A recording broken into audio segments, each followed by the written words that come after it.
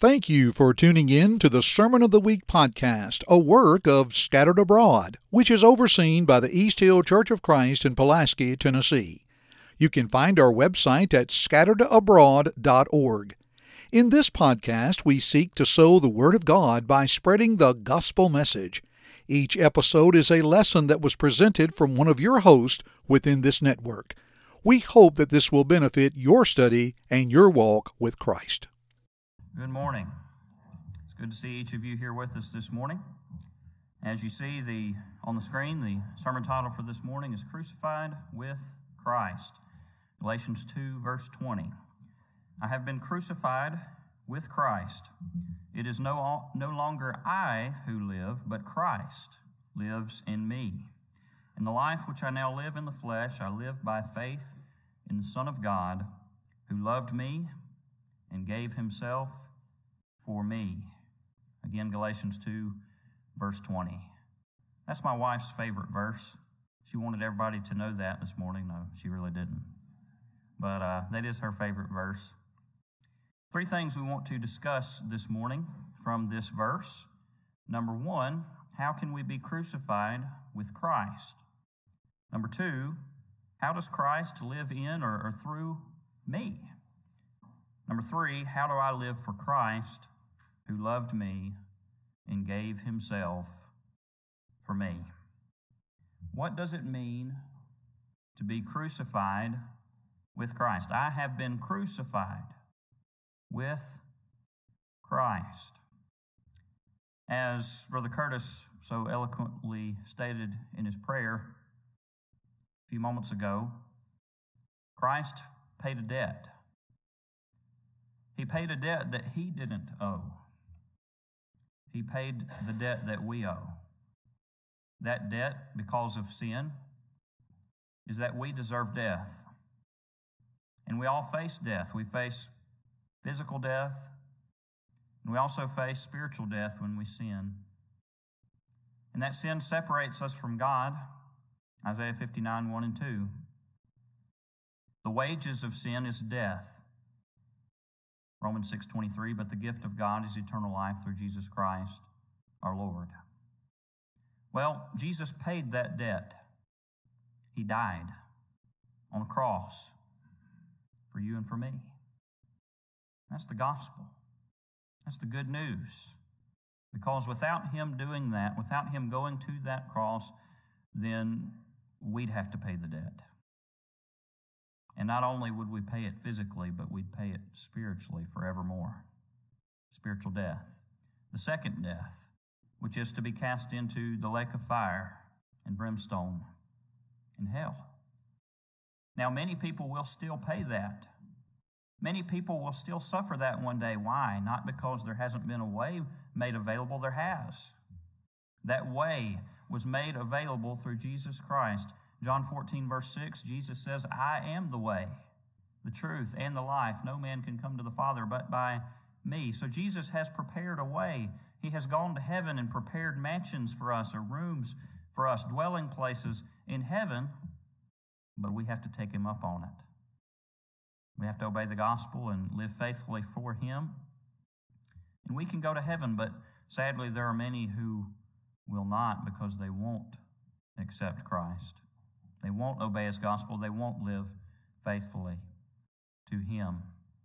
Well, when we're crucified with Christ, we're taking that leap. We're taking that step. We're putting on Christ, and we are deciding, as we sometimes sing, I have decided to follow Jesus. When we put on Christ in baptism, as we'll notice in a moment, that's what we're doing. We're crucifying ourselves with Christ, as Paul speaks here in Galatians 2, verse 20.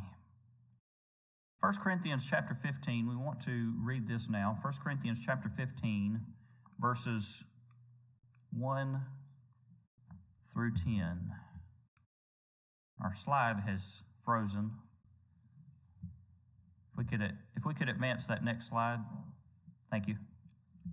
But in 1 Corinthians chapter 15, verses 1 through 10, we're going to notice that an essential component to the good news that we preach today the essential component of the gospel is the fact that Jesus did what?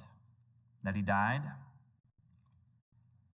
that he was buried, and that he rose again. 1 Corinthians chapter 15, verses 1 through 10. Moreover, brethren, I declare to you the gospel, the good news, which I preached to you, which also you received, and in which you stand, by which also you are saved, if you hold fast that word which I preached to you, unless you believed in vain.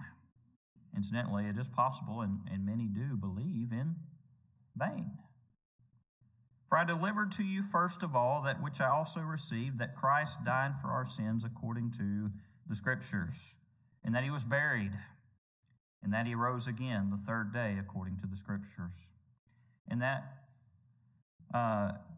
he was seen by Cephas or Peter, then by the 12. After that he was seen by over 500 brethren at once, of whom the greater part remain to the present, but some have fallen asleep. They've passed away at this time. After that he was seen by James, then by all the apostles. Then last of all he was seen by me also, that is Paul, as by one born out of due time. For I am the least of the apostles, who am not worthy to be called an apostle, because I persecuted the church of God.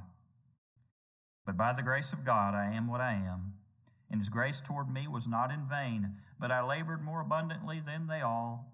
Yet not I, but the grace of God which was with me. Yet not I, but the grace of God that was with me. Yet not I, but Christ lives in me.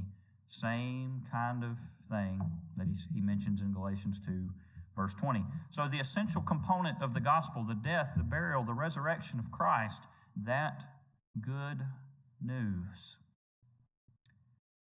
But the question remains, how are we crucified with Christ? Romans 6, verses 1 through 7, and Colossians 2, verses 11 through 14, we'll notice in just a moment if you want to turn there. But in 2 Thessalonians 1, verse 8, we find out that we must obey the gospel. We have to obey the gospel.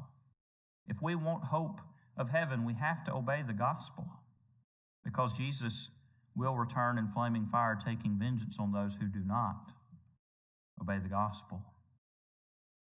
Sadly, in Romans 10, verse 16, Paul laments the fact that he says they have not all obeyed the gospel. It's been preached to them, Romans chapter 10. In fact, you have to have a preacher. You have to have somebody spread the word, the gospel. And it has been preached, but many people refuse to obey it. Well, how do we obey the gospel? Romans chapter 6. Romans chapter 6, and as you get the mental picture that Paul has for you in this passage, look at the picture on the screen. I love this picture. It shows us how we can be crucified with Christ. And that's what Paul's talking about here in Romans chapter 6. What shall we say then? Shall we continue in sin that grace may abound? He's talking to Christians who have access to God's grace. He says, can you just keep on living in sin since you've got grace? The answer is no. He says in verse 2, certainly not. How shall we who died to sin live any longer in it? Well, how did you die to sin, Christians? He's about to tell them. He's about to remind them. Or do you not know that as many of us as were baptized into Christ Jesus were baptized into his death? Therefore, we were buried with him through baptism into death, that just as Christ was raised from the dead by the glory of the Father, even so we also should walk in newness of life. For if we have been united together in the likeness of his death, certainly we also shall be in the likeness of his resurrection. Knowing this, that our old man was crucified with him, that the body of sin might be done away with, that we should no longer be the slaves, the servants of sin. For he who has died has been freed from sin. So how do you die from sin? Well, Paul says here, you're baptized into Christ, into his death. And so just as Christ died on the cross, we put our sinful man of sin to death in this symbolic cross, if you will, and then we're buried in the water of baptism, and then we, like Christ, are raised to walk in newness of life. Colossians chapter 2, verses 11 through 14, very similar language here that Paul writes. Colossians 2, verses 11 through 14. In him, that is in Christ, you were also circumcised with the circumcision made without hands. Now, what is the significance of circumcision? Well, it set God's special people apart in the Old Testament, the Jews. Well, now we're talking about spiritual circumcision, being set apart. Well, he goes on and describes how we can be set apart, how we can be holy, how we can be Christians. And he says, the circumcision that's made without hands, it's not a physical one, it's a spiritual one. It's made without hands, by putting off the body of the sins of the flesh by the circumcision of Christ. Then he says, buried with him in baptism, in which you are also raised with him through faith in the working of God who raised him from the dead. And so God does a work on us, doesn't he? He does an operation on us when we submit to his will in baptism. He saves us.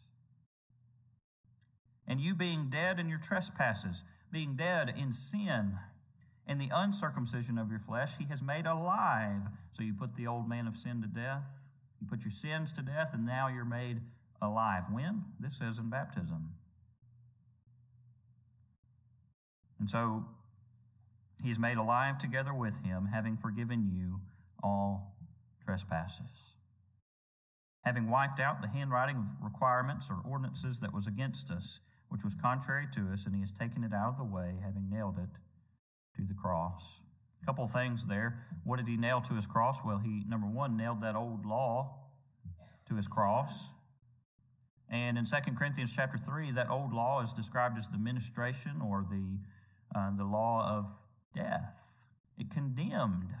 And if there was only an old law and there was never a new law, then that would be it. Death sentence. But because Christ came with a better covenant, which Hebrews talks about, we can have a sentence of life. We can have hope of life. So he nailed that old law to his cross, and he also nails our sins to his cross. When? This says in baptism. Romans chapter 6 says in baptism. Galatians chapter 2 says we're crucified with Christ. Romans 6 and Colossians 2, how do we crucify ourselves, our sinful selves, with Christ? In baptism. Galatians 3 verse 27 says, for as many of us as have been baptized into Christ have put on Christ. The Greek there is the idea of clothing oneself with Christ. And so how do you clothe oneself with Christ? How do you become a Christian, a Christian, if you will? You're baptized into Christ. I've been crucified with Christ. It is no longer I who live, but Christ lives in me. How does Christ live in me? How does Christ live through me, if you will? We know that Jesus is alive and well today. Hebrews 1 verse 3 teaches that he's at the right hand of the throne of God in heaven. We know he spent some time in the Hadean realm for 3 days. Then he rose again. And he spent some time teaching for a little while longer, and then he ascended into heaven, and now he's at the right hand of the throne of God. He's alive and well. Sometimes we sing blue skies and rainbows and sunbeams of heaven, right? Or what I can see, because the Lord is living in me. Jesus Christ is alive and well today. He makes his home in my heart. Nevermore will I be all alone, since he promised me that we would never part. Well, Jesus is alive and well in heaven, but also Jesus is alive and well through his followers, because we are to be walking examples of Christ. Christian, Christian, we are to be walking examples of Christ, and we've got a whole host of verses here to prove that, to show that we are supposed to be living for him, and he's living on, if you will, through us. 2 Corinthians 5, verse 17. 2 Corinthians 5, verse 17.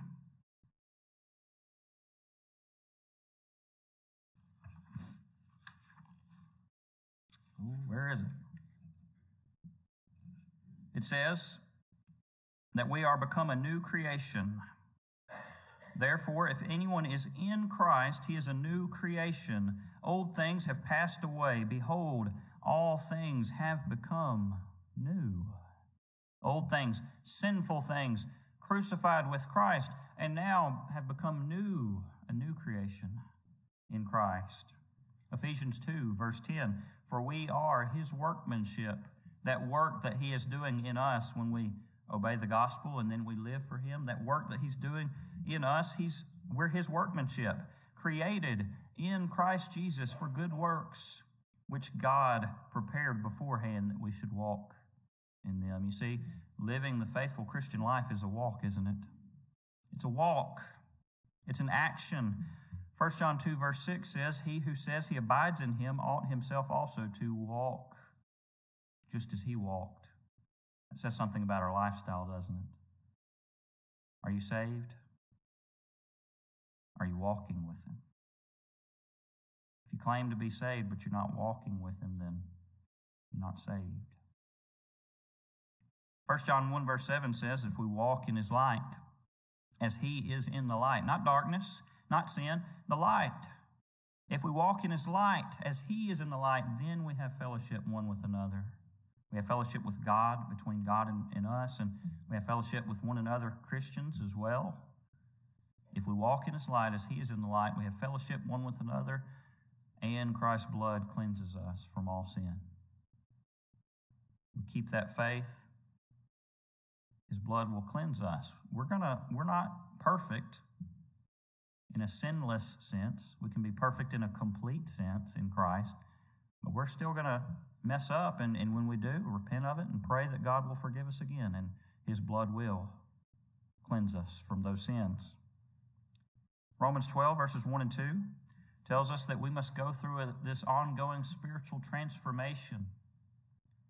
I beseech you, or I beg you, therefore, brethren, by the mercies of God, that you present your bodies a living sacrifice. Well, we sacrifice ourselves in baptism, if you will. We put ourselves to death, but then we got to be a living sacrifice. It's an ongoing commitment to Christ. And so we present ourselves this living sacrifice, holy, acceptable to God, which is our reasonable service. God's not going to ask us to do anything that we're incapable of doing. It's our reasonable service. And do not be conformed to this world, but be transformed by the renewing of your mind, that you may prove what is that good and acceptable and perfect will of God. 2 Corinthians 3, verse 18 says that we're being transformed into the same image from glory to glory, just as by the Spirit of the Lord. Philippians 2, verses 5 through 8 says, let this mind be in you, which was also in Christ Jesus, who being in the form of God did not consider it robbery to be equal with God. He was.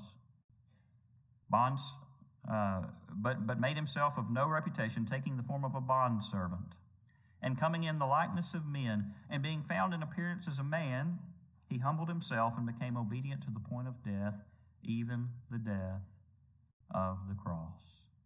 Jesus Christ humbled Himself, and He became obedient to the Father and His will, humbling Himself and coming and dying on the cross. And because of that sacrifice and that deep humility of our Savior, we can be saved. We are to have the same humility that Christ had. We are to put on that humility. We are to imitate Christ. Paul wrote in 1 Corinthians 11, verse 1, imitate me just as I also imitate Christ. Romans 8:29 says that we are to be conformed to the image of His Son, that He might be the firstborn among many brethren. We're to be like Christ. We're to be Christians. Ephesians 5, verses 1 and 2 says, therefore be imitators of God as dear children, and walk in love as Christ also has loved us and given Himself for us, an offering and a sacrifice to God for a sweet smelling aroma. Well, Christ lives on in us. Christ is alive and well today. But finally, the life which I now live in the flesh, I live by faith in the Son of God who loved me and gave himself for me. How do we live for Christ? How do we live our lives in appreciation for that sacrifice? Answer, we've already discussed it. By letting Christ live on in the way that we live, following in his footsteps, following his perfect example as Christians. We do that by growing as Christians. 1 Peter 2, verse 2 says, as newborn babes, when you become a Christian, when you obey the gospel, as a baby in Christ, what do? You desire the sincere milk of the word so you can grow thereby. We all need to give diligence to add to our faith virtue, and to our virtue knowledge, and to our knowledge self-control, and to self-control perseverance, and to perseverance godliness, and to godliness brotherly kindness, and to brotherly kindness love. 2 Peter 1, verses 5 through 7.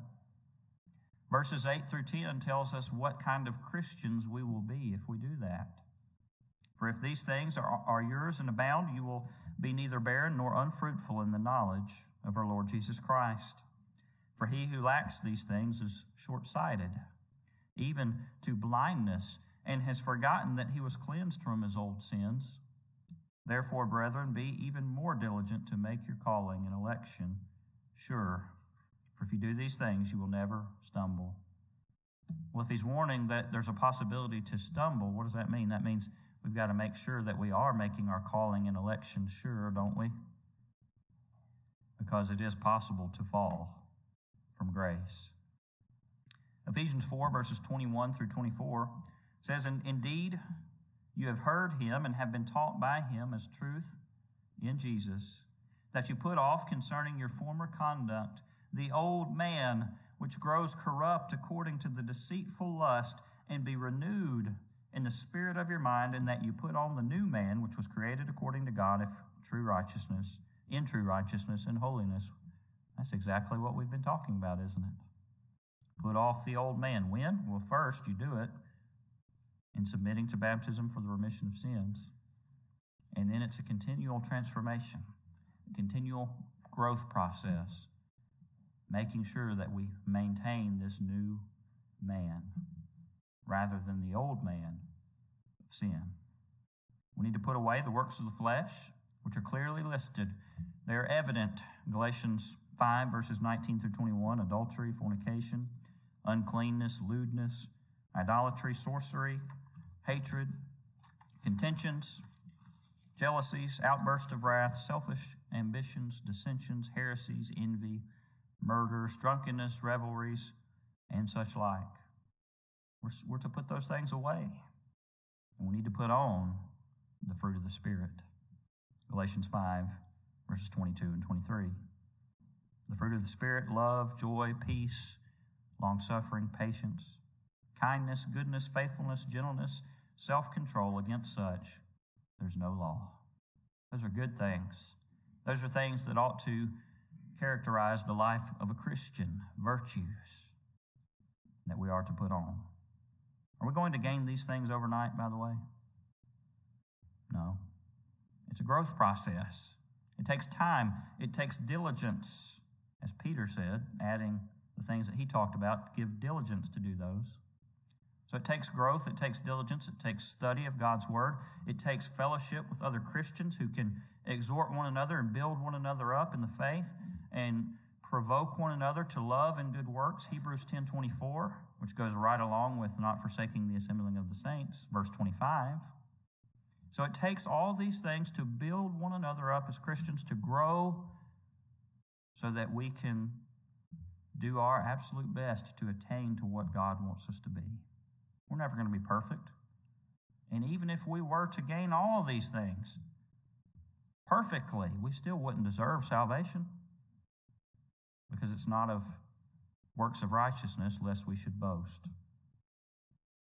It's due to God's grace, but we have to accept His grace. And as we've seen today, the way we accept His grace is by doing what He said to obtain it, obey His gospel. We obey His gospel by hearing God's word, Romans chapter 10, which we talked about earlier. In verse 16, again, Paul says, sadly, they have not all obeyed the gospel. But verse 17 says, faith comes by hearing the word of God. So you've got to hear the gospel. You've got to read it for yourself. You've got to hear it preached. You've got to hear the gospel. That will produce faith, belief in Christ and what He did for you. He who believes and is baptized will be saved. Mark 16:16. You've got to repent of your sins. The times of this ignorance God winked at or overlooked, but now He commands all men everywhere to repent. Luke 13:3 says, I tell you, no, but unless you repent, you shall all likewise perish. So we have to repent. We have to repent and be baptized, Acts 2:38. We have to confess Christ, Matthew 10:32 and 33, Romans 10:9 and 10. And then we put on Christ in baptism, as we saw in Romans chapter 6, Colossians chapter 2, Galatians 3:27, Mark 16:16, Acts 2:38, and quite a few other passages as well. Will you do that today? Will you put on Christ in baptism? Will you put off the old man of sin and put on the new man so that you can be a new creation in Christ, so that God can do this work, this operation, if you will, Colossians chapter 2. Will you do that today? You have opportunity to do that if you've never done it. Look at the picture. Get the mental picture. See this picture. See what Paul is saying here. Put yourself to death. Be buried in the water and rise up to walk in newness of life. You can do that today if you've never done that. If you're a Christian who needs to come for another reason, perhaps you need encouragement, perhaps you've got public sin in your life that you'd like to repent of publicly, maybe it's brought reproach on the church, you have opportunity right now to come forward if you need to, as together we stand and sing. Thank you for listening to this podcast from the Scattered Abroad Network. If you would like to email us, you can do so at thescatteredabroadnetwork@gmail.com. That's thescatteredabroadnetwork@gmail.com. Remember, you can check the show notes below for all of our social media platform links. Also, don't forget that you can find us on all major podcast platforms, and please leave us a rating or review. We hope and pray that this has helped you grow closer to Christ even though we are scattered abroad. May God bless you.